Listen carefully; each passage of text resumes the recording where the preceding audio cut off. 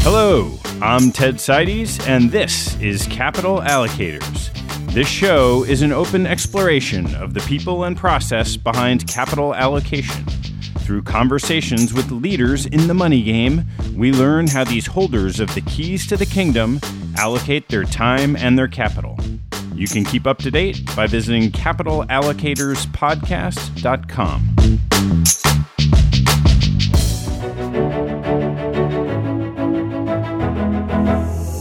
My guest on today's first meeting is Ben Inker, the head of the asset allocation team at GMO, a $60 billion asset manager known for its value bias under founder Jeremy Grantham. Ben joined GMO right out of college nearly 30 years ago and has been there ever since. Our conversation starts with Ben's early investment lessons from renowned economics professors at Yale and how that led him to GMO upon graduation. We discuss his framework for thinking about investing and the struggles of value investing over the last decade, including the impact of global dominators, technology, and interest rates. We then turn to the case for value today, the challenges of value going forward, and the characteristics Ben sees in allocators' successes and mistakes. Lastly, our conversation took place a few weeks ago, but the world's changed a lot since then. So I reached back out to Ben late last week to get his current thoughts on the market. Please enjoy my first meeting with Ben Inker from GMO. Ben, great to see you. Good to see you, Ted. Well, why don't we get started with your original interest in investing? Yeah, I think for me, one of the things I've learned looking back is there's something really to be said about following those teachers who seem to be most excited about what they do. And I think for me, my interest in investing came from the teachers I had who made investing seem like a really interesting problem and seemed so enthusiastic about what they were studying. I got a little bit of that in high school from an economics teacher who made economics seem fun. But then getting to college, the classes that were the most exciting were the ones who were being taught by professors who just loved thinking about investing problems. And who were those professors back then? The professors who I had for investing as an undergraduate, first Robert Shiller teaching me an intro finance course, which was fascinating. Then I got to take another intro finance course from David Swenson. And then I got to take an investing seminar from Jim Tobin. So I had the advantage of some of the most extraordinary teachers you could ever hope for. And what do you remember, if you can walk right through, but start with Shiller's class? One of the things that struck me, I remember in one of the first classes, he was talking about investment advice. And he was talking about a call that he received from someone who was pitching an investment idea. And nowhere in the conversation did the concept of price ever come up. And he just said, well, you can't be investing. You can't be thinking about investing until you have answered the question, what is the price that I'm paying for something? And one of the things I love is when somebody says something that is both incredibly obvious and incredibly clear, and yet you hadn't thought of before. And I was just like, oh, wow, yeah, investing. Of course you can't do this. Of course no one can tell you whether something is a good investment without talking about the price that you're paying. And time again, one of the wonderful things about Bob Shiller and Bob Shiller's work over the years is how he asks some very simple questions that have, in some cases, non-intuitive, but profound answers. And what are some of those other questions? I love the work he did on analyzing the clairvoyant value of the market, right? He said, hey, the basic problem with trying to do an analysis of investing is you need to know the future, and you don't know the future. And so he just said this very simple thing. Well, I don't know the future, but I do know the past. So I can pretend I am sitting in 1910, but I actually know the next 50 years of dividends and earnings for the market. And he asked a very simple question. How much volatility is there to the underlying fair value of the stock market? And came to both the obvious yet stunningly non-intuitive answer that there is very, very little volatility to the underlying fair value. It's about 1% a year. And yet the market has a volatility of 17. And that's a mismatch. That says there must be some predictability to the market. But it kind of came from asking this very simple question. How can I analyze something? How can I try to understand when there's this profound, unknowable piece of it? Are there any others from Shiller that you remember over the years? Certainly the original idea of the CAPE, which again isn't even quite his idea. It is him just saying, well, we should really try to do this systemically. And the understanding to be able to pull apart what are the cyclical factors impacting earnings versus what is the underlying trend, and how do we try to make sense of that? And I remember one of the things, kind of embarrassingly stupid mistakes that one makes in trying to think about investing. I did this research piece on oil when I was taking this seminar from Jim Tobin. And we were just talking about, well, what should happen to the price of oil at the gas station if there is a sudden supply shock, right? So there is no more oil coming from Saudi Arabia, but you've got all this oil that you paid as the gas station owner $20 a barrel for, and now suddenly the price of oil has gone to $60 a barrel. Should you raise your prices instantly? Is that profiteering? I was struggling with, well, is it not? I don't know. How do I come up with a consistent way of thinking about whether something is a fair price or not a fair price? And it was one of those wonderful ways where Tobin was able to teach simply the profound concept of replacement cost. The way to have a simple way of determining, is this a fair price or not? It doesn't matter what you paid. It doesn't matter what you will pay tomorrow. It is, what is the replacement cost of this thing? And the replacement cost should drive price. And once you have that, it's like, oh, well, this has applications across everything. But he was able to teach me in this one stupid case where I didn't know how to analyze the problem. And it's like this one simple insight. It's like, oh, okay, the world suddenly makes sense. Let's turn to the third professor you mentioned, a certain Mr. Swensen, because I know that he was instrumental in where you landed and have been in your career ever since. So why don't you kind of tell the story of how that all happened? Yeah, that does speak to the random nature of the things that impact you in life. I wasn't actually originally supposed to take David Swensen's class. At the time, he taught this big lecture class at Yale on investing that was somewhat affectionately named Stocks for Jocks. And I wasn't going to take it because I had taken the ostensibly more serious course from Bob Shiller, but wound up taking it because I wasn't able to get into this undergraduate/graduate program that I thought was going to teach me a lot. So I wound up taking it because my roommates were taking it. And then my roommates and I showed up late to the first class. And this was a very popular class because it was deemed to be easy. And the only room was in the front of the lecture hall. So my roommates and I were sitting in the front row. And David was talking animatedly and seemed to be having a good time, but my attention wandered, and I happened to notice his shoes.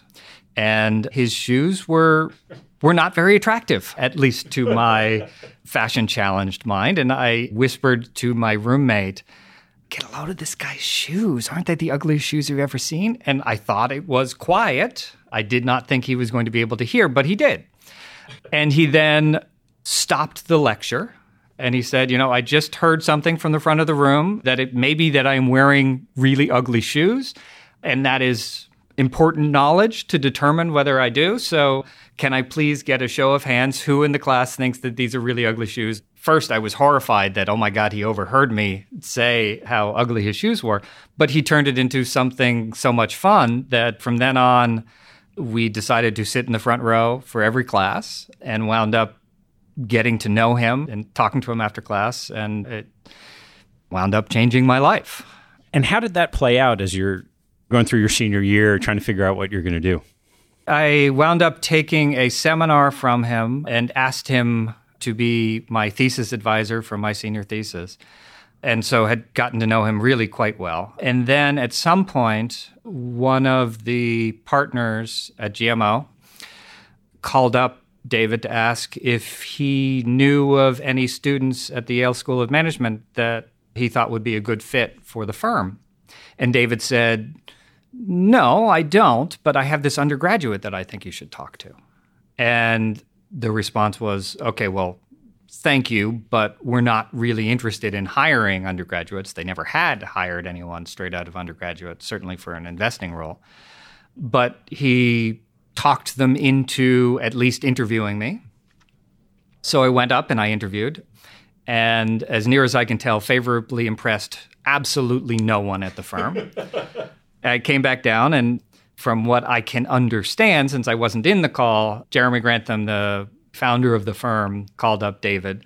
And he was trying to be careful about this because Yale was a very big client of the firm, saying, you know, we interviewed him, seems like a nice kid, but we're really not that interested. So David, being the persistent man that he is, said, well, talk to him one more time, because if you don't want to hire him now, maybe you'll hire him after business school. So I went up, I interviewed. Once again, I think I favorably impressed nobody at the firm, came back down. And before they spoke to me, again, Jeremy felt the need to speak to David and let him down gently. So he said to David, at least as much as I understand of what happened in the conversation, we're worried about what happens if we hire him because we're just not sure whether we can really make use of an undergraduate. And he's got job offers now, but if he winds up out of a job after a year, now we've put him in a bad place. And maybe we don't want to make a job offer that actually winds up hurting somebody's career. And David's response was, oh, well, if that's your concern, don't worry about it. Give him a job for a year. If you don't like him after a year, I will get him another job. If I can't get him another job, I will give him a job at the investments office. So that's fine. Take that off of your worry list. So Jeremy, having backed himself into a corner as to exactly why he wasn't going to give me a job, found his legs cut out from under him and found himself talked into making me a job offer against his better judgment. So I owe David a tremendous debt, not only for teaching me a tremendous amount, but having gotten me a job in kind of one of those unique situations where you get a job at a firm where there are no human beings at the firm that actually wanted you. What was that like when you showed up? It was disconcerting. They truly had no idea what to do with an undergraduate. And one of the strongest pieces of evidence for that is I had said that I wanted to start on, August 3rd or something. And I was going to be a research assistant for Jeremy Grantham. And he said, okay, well, that's fine. What he failed to tell me was that he was on vacation the first 2 weeks of August. So I showed up. They didn't really have any place to put me. They wound up moving the fax machine, and they had me sit where the fax machine was. But I had literally nothing to do for the first 2 weeks.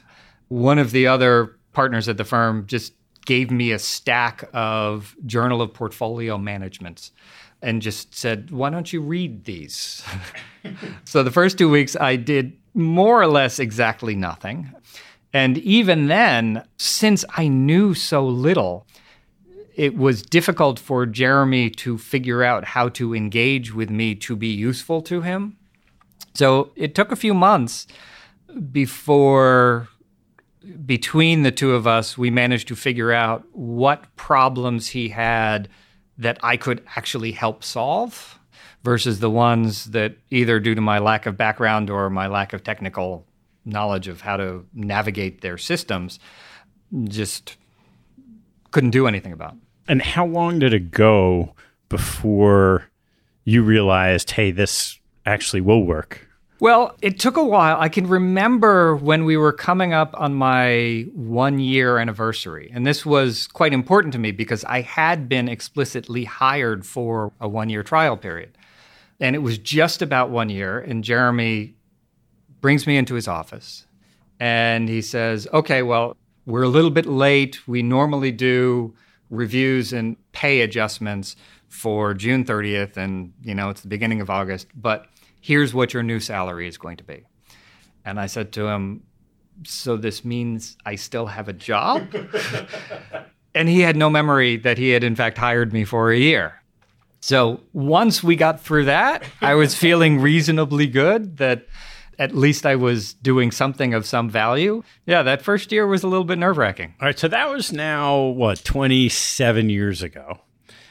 So why don't we just circle around to what did you come to learn about your own kind of investing philosophy and the ethos of GMO, even starting then, and we can talk about how that's evolved. I think the most valuable lesson that I feel like I have learned over the years is that to be a good investor, you don't need to have a particular style to your investing. But you do need to have a strong view of what it is you are doing such that you should be getting paid for it. What is necessary, given that underlying belief, to be doing, to be paying attention, and what it is that, given that underlying kind of philosophical viewpoint, you shouldn't be agonizing over. And I think the understanding of which pieces of information are utterly essential for the way you are going to be trying to invest and which ones you would be well advised not to spend your time worrying about. It really helps you understand how you should be spending your days. That's a great broad context for thinking about investing. Where along the way did you find your own footing in the activities you were doing within GMO that drove your belief in why you're going to get paid for what you're doing? So much of it comes from stepping back from what you are doing for a moment to just ask, why am I doing this? And I think a lot of what I have learned over the years, not surprisingly, having spent 28 years working with Jeremy Grantham, an awful lot of what I have learned has come from Jeremy Grantham, but some of it has been the explicit teaching, but a lot of it has been Jeremy is asking me to look at this. Rather than just looking at this and doing this analysis and giving it back to him, why do I think he is asking me to do this? And it's the why questions, and frankly, the how questions that I think have been most valuable to my understanding of investing and are where I feel like at this point, since I'm no longer that capable of doing the direct research myself, our research infrastructure has passed me by and I no longer have the requisite skills, but where I feel like I can be helpful to the analysts that are actually doing the direct work, it is by continually prodding at, well, why? Why this? Why that? Why do you think that this effect you are seeing is there? And what are the implications in terms of other tests you could do to answer the question of, yeah, this is actually why this works. I don't know how you can get confident in any finding until you can answer the question, this is why I believe this thing should work. This is why my analysis of the economy over the next 3 months is going to have an impact on the prices of the things that I'm looking at. And this is why I think I can actually do a better job of forecasting the economy than somebody else. Over the years, GMO is known mostly for colloquially we'll say quantitative investing and a value bias. And there's certainly been both quantitative and qualitative fundamental products. As you've looked at the activities of the people on your team, what do you see as the strengths of quantitative investing and the weaknesses?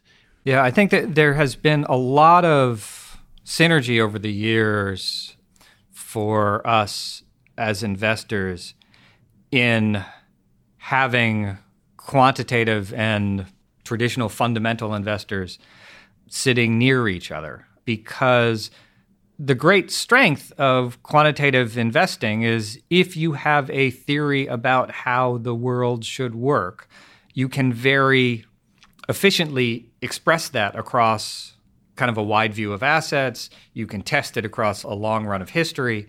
The danger you always face is not noticing how the world may have changed.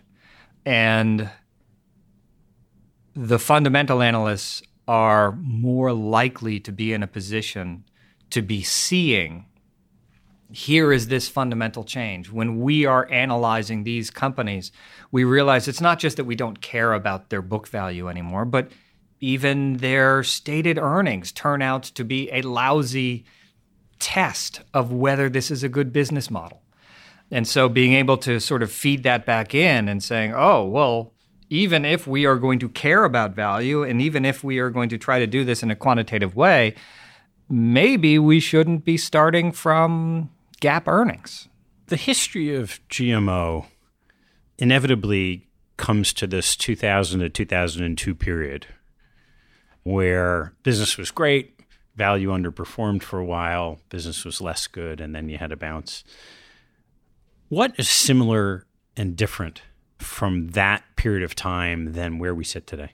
The similarity to, well, not so much 2000 to 2002, because 2000 to 2002 was a wonderful period for value. The similarity to the 1994 to 1999 period is this has been another dreadful period for value as a strategy. We see that kind of on a individual stock level. It's also been a lousy period for valuation-driven investing at kind of an asset allocation level, which is what I tend to focus on. So there is very much that similarity. I'd say there is a noticeable difference, though. I was talking to a client not long ago about 2019 performance, and 2019 was another lousy year for value as a stock selection parameter. But they were very happy with our performance because we had been doing better than value. We weren't doing better than the broad market, but they said, hey, we have you as a value manager. We're very happy with how you've done. And you're the last value manager we have. So we don't really want you guys to have really good performance, but we'd like you to perform well relative to value. And it is that tendency, the idea that value as a style feels completely passé, and investors don't really get that concerned about the fact that 90% of the active investment managers they have a growth bias. That feels similar to the late 1990s. A difference, though, is while some of our clients have terminated us after some tough performance, there isn't the anger about it that I can remember in the late 1990s. The emblematic story from then was there was a U.S. institution that we had gone to speak to their investment committee every year for, 15 years. And in 1999, we were disinvited from speaking to their investment committee on the grounds that their committee chairman said that Jeremy Grantham was both dangerously persuasive and totally wrong. And there was this idea that, oh my God, even talking to them might infect you with bad ideas. We don't see that level of disgust with the idea of value today that we did back then. What's your current belief, kind of getting back to your framework, in why you'll get paid for owning value today? Yeah, I think that really has evolved. I used to believe that buying simple, cheap PE, cheap price to book was going to outperform because there was this underlying behavioral bias towards people not wanting to own companies that bad things had happened to. And that this was just a shorthand way of, if you're trading on a cheap PE basis, probably that means something bad happened. And nobody likes talking to their clients about, we own this company and something bad happened and we keep owning it. I think that's probably too simple an analysis. And we've definitely seen this, that at various times, like 2005, after a wonderful period for value, you could very proudly go to your clients and say, yes, I own these companies because things have been horrible for these companies. And they'd be like, oh, yeah, that's great. That's what we like. And so I think value has this inbuilt advantage as you are getting closer and closer to some platonic truth about how companies will generate cash flow going forward. And the nice thing about value relative to other things like, say, momentum, is you don't have to care what the market inefficiency was that caused this thing to be mispriced. You can be agnostic to that. And so if that changes over time, if suddenly people don't like companies that start with the letter A, those companies will wind up cheap, and you can outperform that way. The thing you need to be careful about is the assumption about what investors really dislike. You don't want to take shortcuts. You don't want to just assume that what investors disliked in 1998 is the same as what they disliked in 2014 is the same of what they dislike in 2020. And what are those things today as you look at sort of your portfolios, the inputs that go into those models of what it is that investors dislike that constitute attractive value? Certainly, if you look at what has been dominating performance in the market and therefore in people's portfolios, it has been a wonderful time to be a dominant company. And the gap between the underlying fundamentals for big dominant companies relative to the also-rans has gotten really big. Now, the area where I think there is something to really exploit about that is when you can pull apart the difference between what has happened historically that has accrued to the benefit of these companies and what will happen going forward that will accrue to the benefit of these companies. Google has a great business. It has a wonderfully scalable business. On the other hand, what they have, at least today, is an advertising business. Google has been able to grow extraordinarily fast by taking share from every other kind of advertising that has happened. The underlying fundamental truth that advertising grows with GDP has not changed. And as their share of advertising gets bigger and bigger, their ability to outgrow gets compromised. They are not going to be able to outgrow forever unless they fundamentally change the way they make money. Google's just this nice, easy example. I don't actually think that Google is necessarily that mispriced today. But being able to pull apart the difference between this is what happened historically, and I am going to extrapolate this into the indefinite future, versus these are the conditions for the company that I can be confident are going to persist in the future. So today, what we see, and it varies across markets, in the US, you have definitely paid up for growth. In much of the rest of the world, where there aren't that many Googles out there, what you have really paid up for is quality. And today, I think there's been this huge gap that has opened up.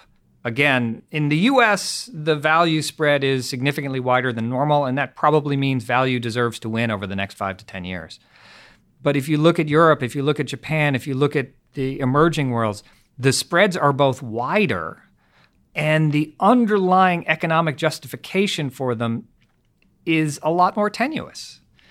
Maybe, despite what I said about Google, the limits to their growth are going to come in 2035, not 2020. But the limits to growth of some of the branded companies in Europe that are trading at a very big premium to the more apparently dopey cyclicals, that's really hard to economically justify those gaps. To what extent, when you have this growth, and we think of the tech giants, or you think of Google and advertising and obviously Amazon and commerce, even if growth slows down, whether it's a few years out or 15 or 20 years out, you end up with highly concentrated industries. And certainly Jonathan Tepper's argument, we have that, not just in the tech companies, but really across the board, some of it due to regulatory ease, some of it from natural monopolies. Even if the growth slows, do profit margins in those businesses inevitably settle out at a higher level than other companies just because of the concentration in the industry? Yeah, I'd say that's probably the most important question in trying to decide what the U.S. stock market is worth these days. There is no question the gap between the biggest companies and everybody else in their industries, the gap in profitability has widened very significantly. And that widening has been much more pronounced in the U.S. than it has been elsewhere. And that's true, as you say, for the tech giants. It's true across other industries as well. And if you look at it, I'd say the most obvious thing is the U.S. has been most accommodating of major economies to companies that want to aggressively expand. We did that because we had a very straightforward view of the dangers of concentration and monopoly power, kind of the underlying Bork doctrine that what matters is where this impacts consumer prices. I think, frankly, some of the mergers that have been allowed to occur, you still scratch your head as to exactly how did we decide this was unlikely to impact consumer prices. But it's allowed more or less free rein in areas where the business does not directly charge consumers. I'd say the great uncertainty about what's going to happen in the next 20 years, on the academic side, we are increasingly seeing the evidence of what other harms there are to the economy from increased concentration and monopoly power beyond simply consumer prices. So I think antitrust is going to evolve, which will not be to the good for the big dominant companies. But one of the things I think we got wrong in our forecasts was we said implicitly that unwinding is going to occur in the same kind of time frame as cyclical fluctuations in earnings. And it's not a cyclical thing. It's a secular thing. And one of the things that's important to remember about secular trends is just because something is secular doesn't mean it continues forever and doesn't even mean that it's not going to reverse. It's just not going to be driven by the business cycle. My guess is this is a secular trend that is going to reverse. It is going to reverse as policy reverses. That is going to be a slow and unsteady process because even if you did get an administration that decided to be pretty proactive on this, a lot of this stuff winds up in the courts, and the courts are pretty conservative. I don't mean that politically, although maybe there's some of that creeping in now too, but a lot of things are driven by precedent. And unless you are explicitly changing the law, evolving that precedent is slow. So I think it has been a wonderful time to be a big dominant company in the U.S. I think it will continue to be a wonderful time to be a big dominant company for some period in the future. My guess is the next 20 years are not going to be as kind to these companies as the last 20 years have been. But over the course of 20 years, you can make a lot of money. Another challenge to value has been this significant shift in the economy towards technology and the disruption of technology across industries. How do you think about integrating the economics of that into any modeling of what would constitute a good value stock or portfolio? There's two pieces of that. One is, how does that shift impact the economic reality of companies that is not reflected in the standard accounting data? And a number of people have written about that, but we have done a lot of work to try to incorporate as much of that intellectual property and tangible assets into value measures as we can. So there's that aspect of it where it hasn't fundamentally changed anything, except it's fundamentally changed what you are trying to measure. And so you better change your measurements. The other piece, which is, I think, more difficult in principle for certainly a quantitative process, is insofar as the world has changed in a way that means returns to scale are more important. Figuring out which companies are going to accrue the benefits of scale and which are not is hard. And it's not just hard for quantitative investors. I think one of the things we have seen in some of the trials of what's gone on with the Vision Fund is this basic idea that, well, we can determine who is going to be the winner here by throwing a ton of money at one of the competitors and assuming that that means they will conquer everybody else. And it turns out that the reasons why you will scale do not simply come down to money. And if you are the guy with more money, you will win. So it's not that this makes it easy to do investing of one kind and not another.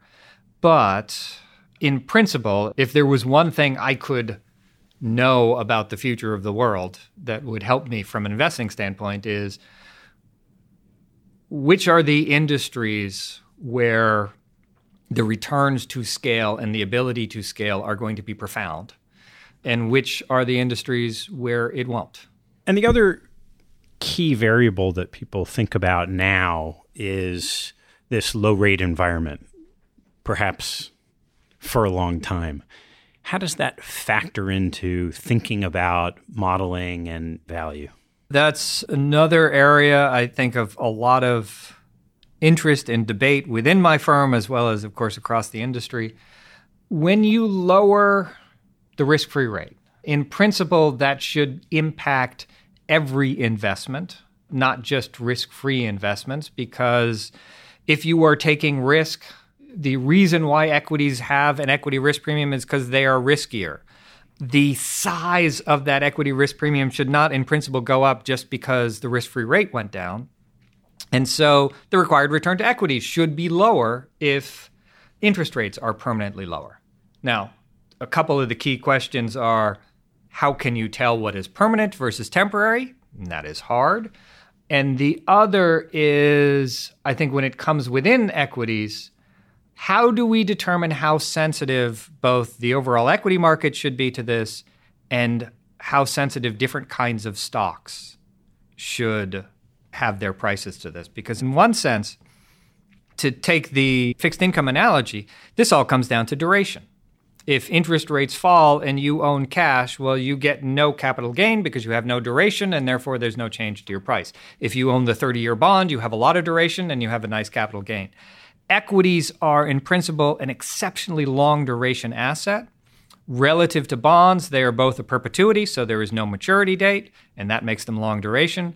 But also, they're even longer duration than a perpetual bond because their cash flows grow over time. And therefore, cash flows you're going to be getting in 20, 30, 50 years have some material present value.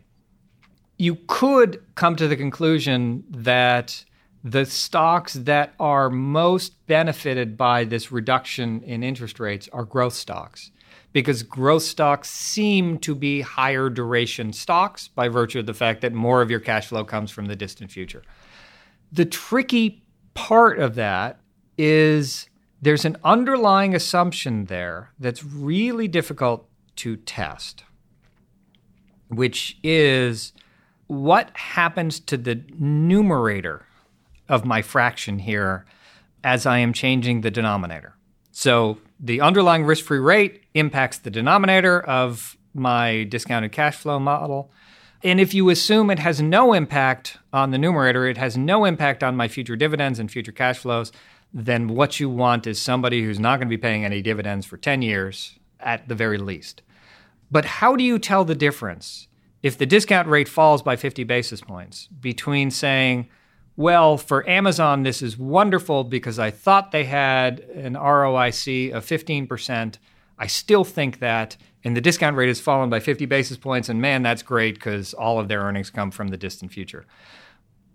How do you compare that to the discount rate just fell by 50 basis points, and that is driven by an underlying change in the dynamism of the economy, such that I think that 15% ROIC I used to believe for Amazon is now 14.5%. Now, 14.5% is still a great ROIC. But if their ROIC has in fact dropped by that 50 basis points, they're no longer a long-duration asset, at least with regard to this change. And I don't know, how do you tell the difference between Amazon having a 15% ROIC and a 14.5% ROIC? So I think there is this tendency to assume this is disproportionately good for the growth guys. It is possible that it is, but it's also possible that it isn't. The most striking thing economically that has been associated with the period of these surprisingly low interest rates relative to expectations has been the surprisingly poor productivity growth of the U.S. economy. In some ways, inexplicably poor. Productivity growth has been lousy. It was lousy last year. It's been lousy the last 5 years. It's been lousy the last 10 years. And some people said, well, of course that was going to happen because we're a service-based economy. And services, it's hard to have productivity growth. And even if it was possible to have productivity growth, how do you even measure it? We know it's probably not possible to have productivity growth in giving haircuts. Maybe there's productivity growth in financial services, but we don't actually know how to measure the output. We don't know how to measure the inputs. Maybe there's been wonderful productivity growth and we just haven't measured it. And the problem economists have said, and they're continuing to say, is, well, manufacturing is less than 20% of the economy. So even though that's where the productivity growth is going to be, it won't matter as much as it used to. I assumed that that was what was going on until I looked at the data. But if you look at the data, I believe it to be the case that since 2011, productivity growth in the U.S. in manufacturing has been worse than the productivity growth across the entire economy every year. And that's something we should be able to measure, right? You can measure the number of widgets that were produced. You can measure the number of people who are working in the factory. So I don't think we have the data wrong. But there's something really deeply mysterious about that productivity growth has been net negative. We are less productive making stuff than we were in 2011. And that shouldn't happen, right? At the very least, you should be able to maintain your productivity growth by keeping your factory exactly the same. We have underperformed that. I don't understand how. I don't understand why. And of course, how and why are the questions that I most love. But it does, I think, call into question some of the assumptions we have a tendency to make about what future returns on capital are going to be. So we have a bunch of head scratchers. There's certainly this question of productivity, this question of the impact of concentration and technology. And at the same time, almost more than any time in your tenure at GMO, notwithstanding the late 90s, you've effectively been pounding the table on what you see as a very attractive value. What is that case for value today? The simplest case for value is that these value companies have a certain amount of undergrowth relative to the market. And they are trading at a bigger discount than you need to pay for that undergrowth. price matters, as I learned from Robert Shiller, price matters with everything. To make it slightly oversimplified, value stocks trade at a discount by definition. Historically, they traded at a 25% discount, and they undergrew by 3% a year. And it turns out that a 25% discount and 3% a year undergrowth allows you to outperform by a point a year.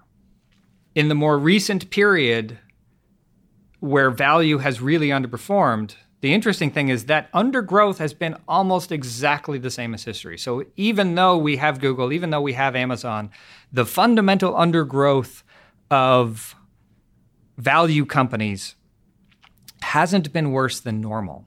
There have been a couple of other things under the surface that have mattered. One of them, crucially for the U.S., has been the fact that the dividend income you have gotten from being value has been lower than normal. And that's simply because the U.S. has traded at much lower dividend yields. So the cheaper companies, you just get a smaller increment of additional dividends. There have been a couple of other things going on under the surface, but the key reason why value was doomed to fail in 2007 was not because Amazon was destined to conquer the world. It was that instead of trading at a 25% discount, value was trading at a 17% discount. And they didn't deserve to win. They deserved to lose from that level. So the fundamental performance of value hasn't been that different. The problem is we started off at basically the most expensive time in history for value relative to the market. And today, we're really cheap again. And what is that discount today? It varies by market, but if it was normally 25, maybe today it is 35 or 37. It is much wider than normal. I think there's a lot of tendency to focus on this in the U.S. Well, one, we're in the U.S., and so we tend to be a little bit parochial in our outlook. The value spreads are probably wider outside of the U.S. than they are in the U.S. And there's a couple of things that are particularly cool about that opportunity.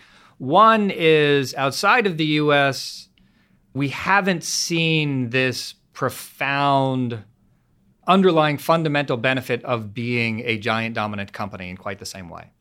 So there seems to be less of the air sucked out of the industry by the biggest two or three players.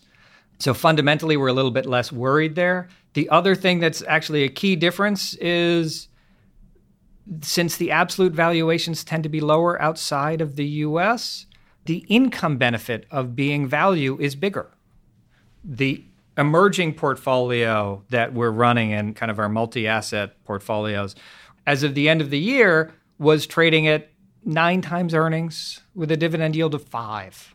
And the really cool thing about a portfolio trading at 9 times earnings with a dividend yield of 5 is you don't need good things to happen to get a good return out of that. You just need catastrophically bad things to fail to happen. Now, that is not a guarantee that catastrophically bad things won't happen, but it does put the odds in your favor. If you are buying a portfolio that is trading at 27 times earnings with a dividend yield of 1, you need good things to happen. Maybe they will, but I am really excited about the companies we own outside of the U.S. because they're cheap, they're decently profitable, they're not very levered, and all I need to get a good return is for the world not to end. Even though you mentioned that a lot of the fundamental portfolios are tilted towards growth, we also hear a lot about the impact of large pools of quantitative investing. Why do you think it's the case that more of that quantitative money hasn't sort of normalized these value spreads? One of the things about quants is they tend to naturally gravitate to whatever has worked. If you are a quant, your favorite tool is the backtest. And it has now been 12 years that value has underperformed. You are much less likely to come up with a quantitative stock selection technique that is predominantly value, because if you look back, you say, oh, well, this hasn't worked. And so I think whereas a lot of them had very value-biased portfolios in 2005 and 2007, they don't. Now, there's also the underlying reality that some of the quantitative managers, ourselves included, do have a value bias. The ones that do have a value bias have not had great trailing 1, 3, and 5 year performance, and therefore the flows haven't been going there. So you have a tendency for the quants to gravitate away from value. You have a tendency for the money to be gravitating away from value. And that combination means the quantitative investors that have been gathering the money aren't value. Is there a point in time where you'll think, you said 12 years of underperformance of value, do you get to a point in time where you kind of scratch your head and say, you know what, maybe the fundamental drivers of businesses have changed into these two groups of companies, and whatever the discount, 25% discount value spread was, actually wasn't wide enough for this new economic reality? Certainly the thing we have been focusing on the last couple of years is trying to understand the underlying fundamentals about why value underperformed. And I think, one of the assumptions I had going in was, well, of course it was the case that their undergrowth was worse than normal. Turns out it wasn't. Now, some of the things that hadn't really occurred to me as potential drivers of this have been at least implicated to it. So one of the benefits of being value is you have benefited by more than average from takeover activity, right? M&A activity does not add anything to the whole. It would be weird if it did. But if you can systematically manage to be the target rather than the acquirer, that's a good thing. It's always been a nice benefit to being small, because small companies get taken over by big companies, and the reverse does not generally happen.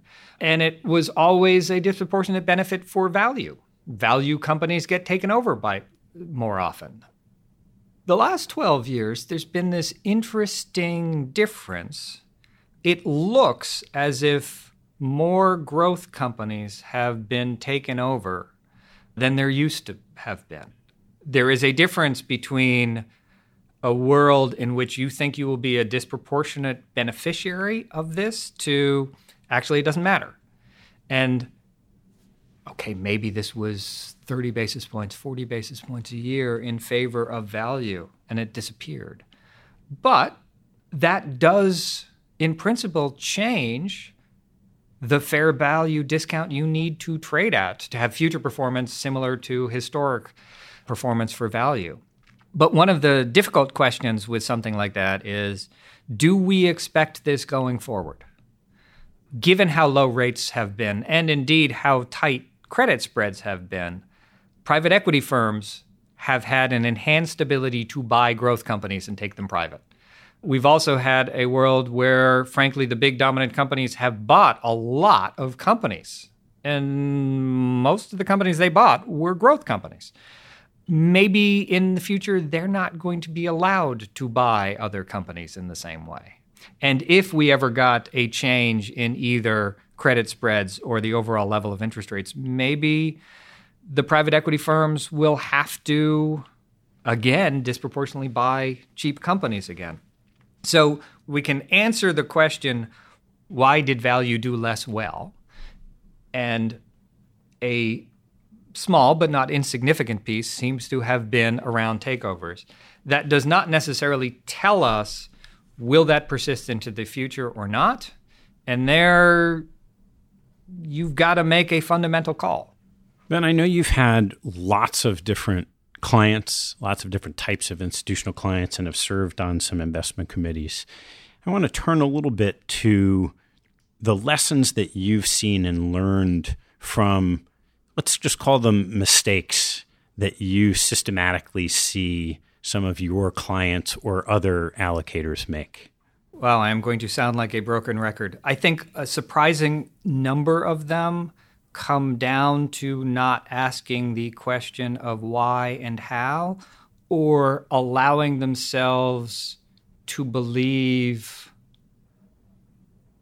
maybe naive narratives about the answers. So I think, as I have seen extraordinary investors over the years, some of their key characteristics are they do a ton of work. They do not just follow their gut and say, oh, well, I met this guy. He seemed really smart. I'm going to back him. But they do a ton of work on analyzing their managers, analyzing the kinds of things they're going to do, and they ask difficult questions about why do I think this person is going to be an extraordinary investor? Why do I think this activity is something that I'm going to get paid for? And I think at the end of the day, there is no substitute for doing the work and asking the hard questions. I'd say a lot of the mistakes that we see investors make is simply following past returns and not asking the question, well, where did those returns come from? How sustainable are those returns? Or why is this an activity that really deserves to give me a fundamental premium? And under what circumstances should I call into question whether that's going to be true going forward? I would say my most frustrating term that I see every time I speak to an investment committee, and most of the time when I serve on an investment committee, is this idea of an illiquidity premium. People are investing in illiquids, and they make this underlying assumption, I am giving up liquidity, and therefore I am getting paid for it.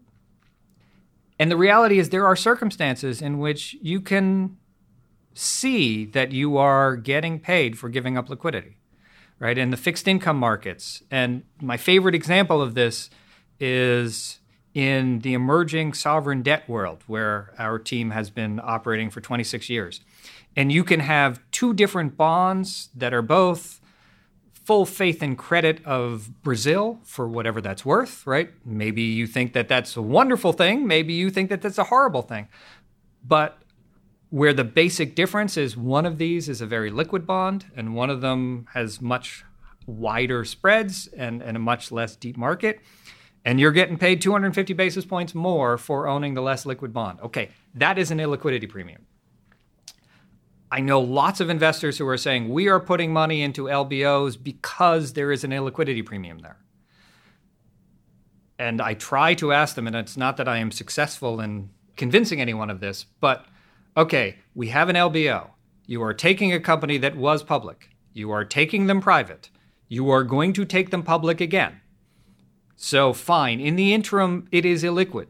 But where does that illiquidity premium come from? It was a liquid asset. It will be a liquid asset. How can you possibly be getting paid an illiquidity premium for a fundamental asset that will be liquid before you get it and will be liquid afterwards?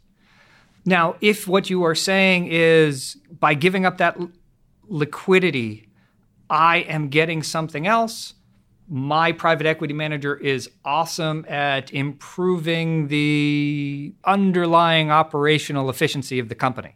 And you can only do that if you own the whole thing. So the illiquidity is there in service of improving the operations. Or I really want this company to lever themselves up. And the only way I can really force them to do that is if I own the whole company. Okay, fine. So you are extracting money from the creditors. And the only way you can do that is by taking it illiquid. But this assumption that you get paid an illiquidity premium for anything that happens to be illiquid is, I think, dangerous. I think it is going to cause you not to be focused on the question of, all right, if I think this is about operational excellence, why do I think that this company has unique operational excellence? Why do I think as the world has changed, and we have all learned from what these private equity firms have done, that they have a sustainable advantage there? It's not that there aren't private equity firms that can answer those questions well, but if you don't ask those questions, you're not going to know which ones. And you're probably just going to wind up paying high fees to managers, some of whom do not have the characteristics that would be required to add the value you are assuming you're going to get. I want to turn to some closing questions, but before we do that, I want to ask you a question that I imagine you get a lot, which is, if you had a nice-sized pool of capital, Be for an institution, endowment, foundation, pension fund, it doesn't matter. And asset prices are where they are today. Maybe there's a liquidity premium, maybe there isn't. How would you think about it and what would you do? So I think the first question you need to answer to be able to answer that is be serious about what do you think you're really good at? If I am sitting down across from you, Ted, and you can say, you know what, I've got a lot of experience. I think I am really good at finding extraordinary managers. Then the answer is, how do I structure my portfolio so that I'm going to get the maximum benefit of finding those extraordinary managers?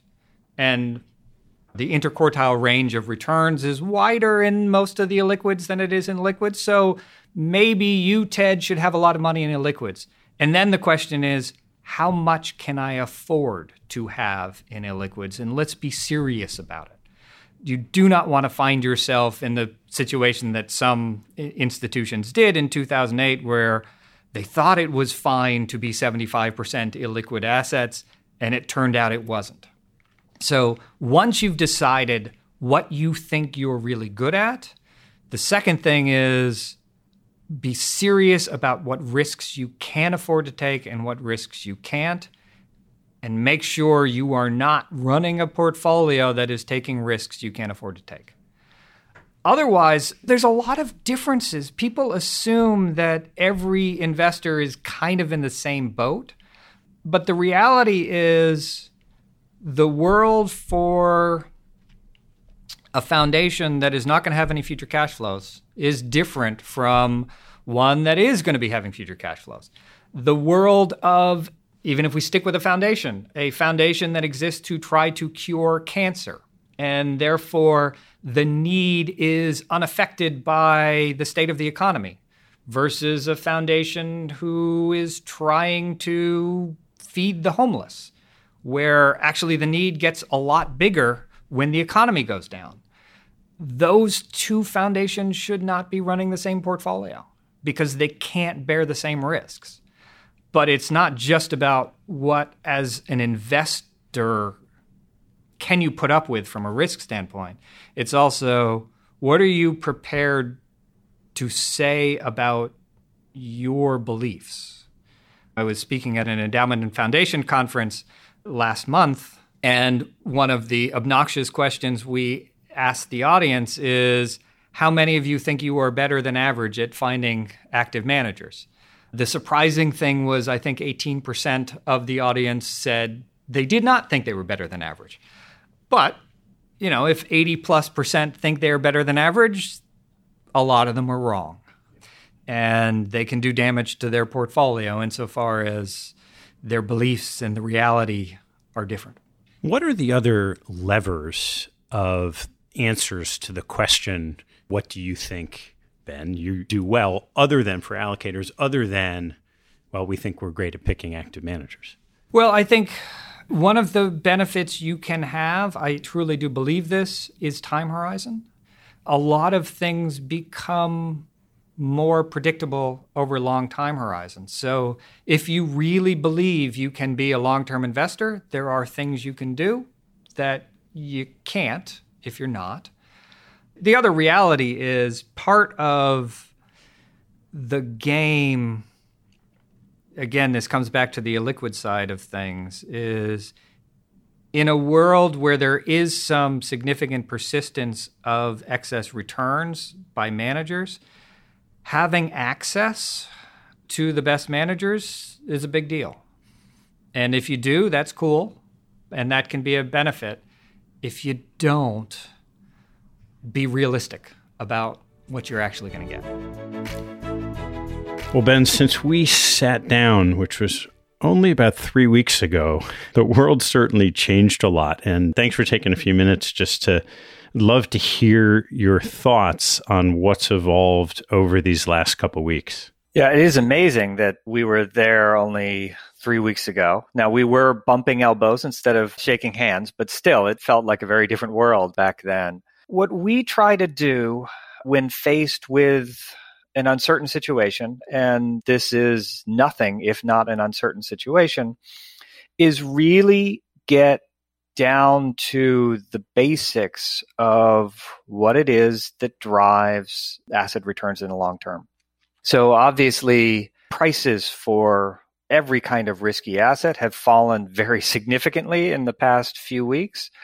And so on the face of it, everything looks more attractive. Now, everything only looks more attractive if the fair value hasn't changed that much.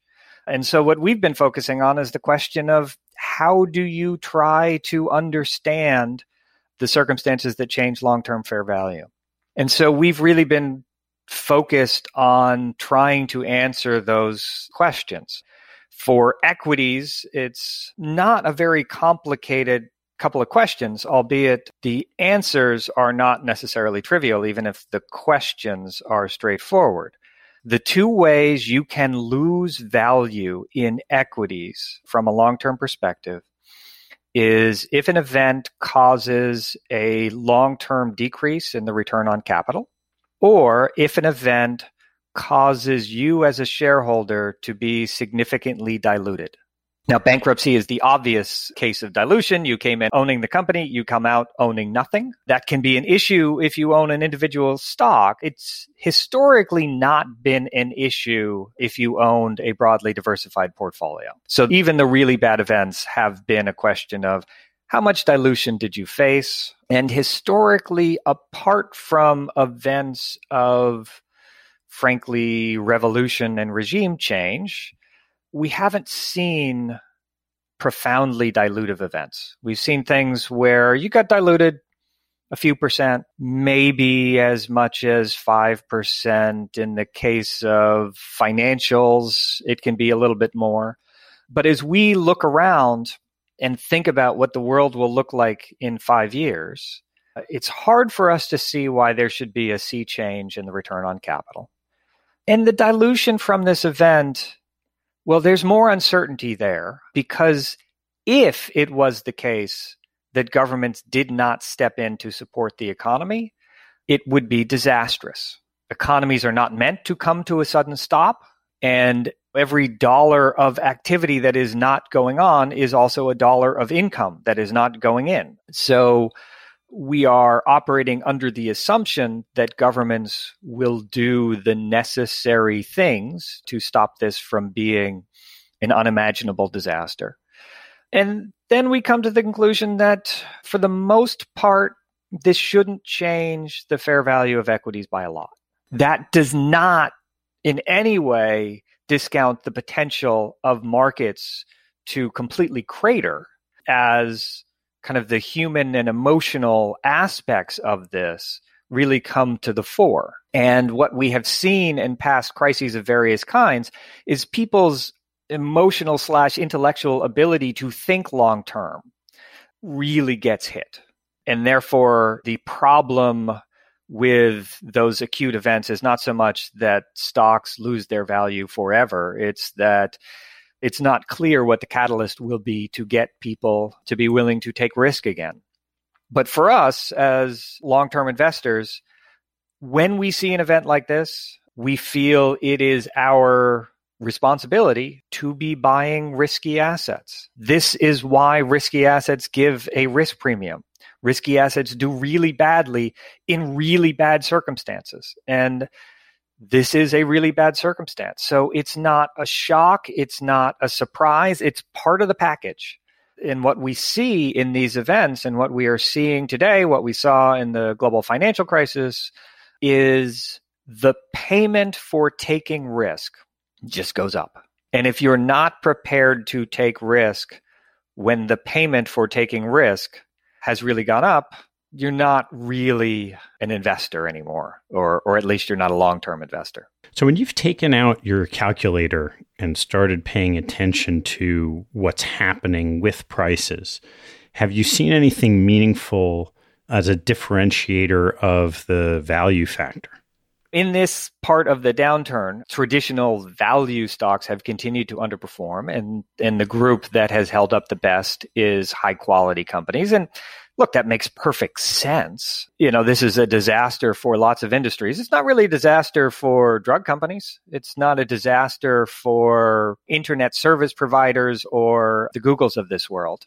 So I'm not surprised that value to date has not done particularly well on the downside. One of the things we've looked at, and this kind of goes back to some of the work that Jeremy Grantham has done over the last 45 years, is in the first stage of bear markets, everything tends to go down the same, and if anything helps, it's quality. In the second phase, valuation tends to matter. That doesn't mean value stocks always outperform in the second phase. It is the stuff that has gotten really cheap starts to outperform. And then in the third phase, you can even start to see a change in sign, where the really cheap stuff, even before the market has hit the bottom, can start to turn around. And so as this wears on, I think valuation is going to start to matter more and more. But I'd say the first headline is everything that you can plausibly think of as a risk asset has just gotten a lot cheaper. You know, in the case of U.S. large caps, we still don't think they're at fair value yet, but they're a lot cheaper than they were a month and a half ago. In the case of emerging markets, which were close to fair value a month and a half ago, they're cheap. Non-U.S. equities are probably cheap. Value stocks, where we were seeing a really historically interestingly wide spread, that's just gotten wider. So from the standpoint of if you can hold your nose and not be staring at your portfolio on a daily basis, there's some great opportunities here. But it requires some bravery in a way that it didn't feel like it did in early January. Are there any other risks that you think are important if you're able to get past the behavioral challenges in a time like this? The markets and economies holding together today does depend on government action in a way that is almost unique. Government stepping in really helped the financial crisis not turn into a depression. But what we have seen is normal depressions end themselves, even without that much help. I mean, there's the human toll can be horrific, but they do end. This kind of sudden stop in the economy is really outside the realm of historic comparison. Frankly, governments are the only entities that have the capacity to do what needs to get done. So we are reliant on the government to do the right thing, which is always a little bit scary. The good news is the right thing isn't necessarily super complicated. It just requires people to say whatever my normal beliefs are about the role of government, it's got to be different right now. All right. Well, I guess let's just hope for the best. And even though hope isn't a great strategy, it seems like the one we have right now. Yeah. It'll be interesting to see how this all plays out. Well, let's turn to a couple closing questions. What's your favorite hobby or activity outside of work and family? I knew you were going to ask that, and I still don't have a great question. I was thinking about, well, what is it that I do the most outside of work and family? It turns out to be listening to audiobooks and podcasts. I could pretend that that is all about self-expansion. I'm not sure that that's true. I think a lot of it comes down to the fact that when I was a little kid, my dad would read to me before bed every night. And I couldn't fall asleep if he didn't. And it turns out once, particularly, we have smartphones and the availability of audio books and podcasts are there. It turns out I love being read to. I spent 30 years in a world where I couldn't be read to because that was not an available thing. And now I can be read to again. So I love consuming information that way. What's your biggest pet peeve? This is probably not going to put me in a particularly good light, but I hate it when people use words that they don't actually know the meaning of. I find it frustrating. And in the investment world, there are two purposes to communication. One of them is to actually communicate, to teach people stuff, to let them know how you think and maybe how you think they should think. The other piece is to show them how smart you are. And the thing I find endlessly frustrating, and people are trying to show how smart they are by misusing words. And so I know it's petty of me, but every time somebody is using the term fulsome when they actually mean plentiful, or it's wrong, whenever they use militate and they don't understand that that should be used in kind of a negative way, that you militate against something, it just bothers me because they are clearly using it to try to impress. And wouldn't it be better if they focused on trying to communicate? I like to ask about your biggest investment pet peeve, and we've talked about the lack of illiquidity premium at times, or the assessment of illiquidity premium. Do you have another favorite investment pet peeve? Yeah, I think it's the fact that people don't ask why, and they don't ask how. They say, well, equities give a higher return than bonds. Okay, great. Why do they do that? If it's about a risk premium for depression risk, which I think it is, well, under what circumstances should you expect that that's going to go away? And if you actually think you live in a world that doesn't have depressions anymore, why do you think you're going to get paid an equity risk premium? And one of the things that investors tend to get wrong is their forward-looking return assumptions are driven hugely by backward-looking return analysis. And so, you've got plenty of people who implicitly in their fixed income portfolios are saying, well, I think I'm going to get 5. And I think I'm going to get 5 because that's what they've done over the last 25, 30 years.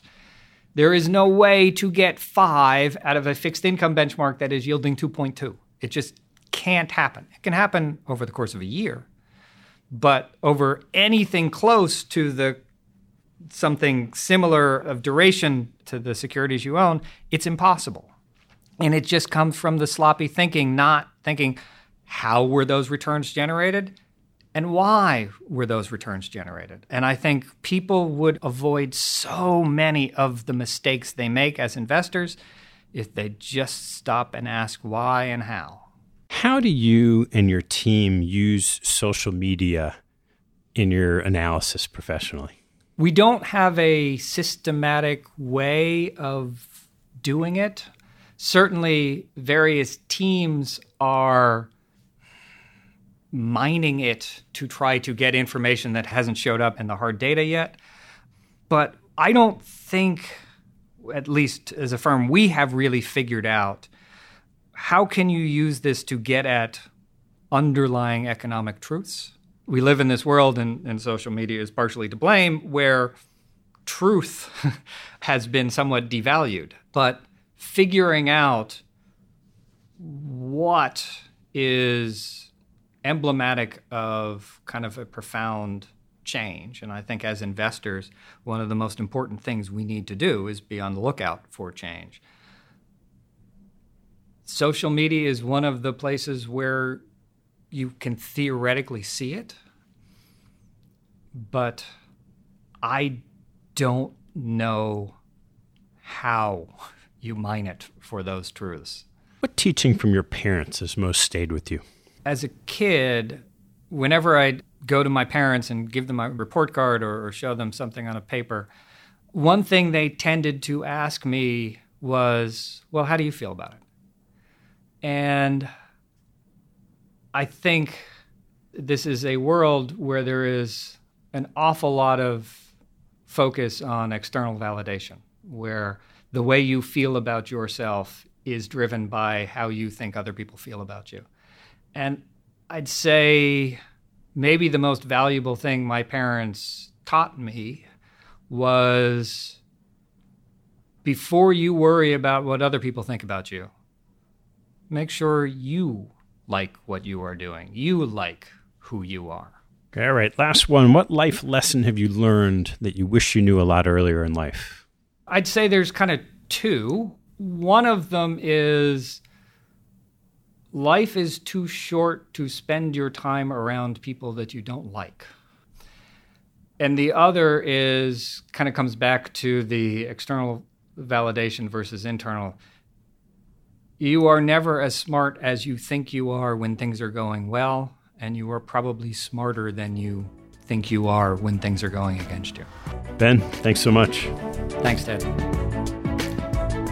Thanks for listening to this episode. I hope you found a nugget or two to take away and apply in your investing and your life. If you'd like what you heard, please tell a friend and maybe even write a review on iTunes. You'll help others discover the show, and I thank you for it. Have a good one, and see you next time.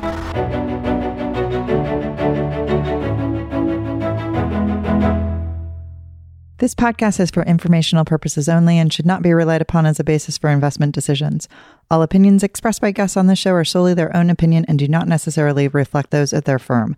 A manager's appearance on the show does not constitute an endorsement or investment recommendation by TED or Capital Allocators.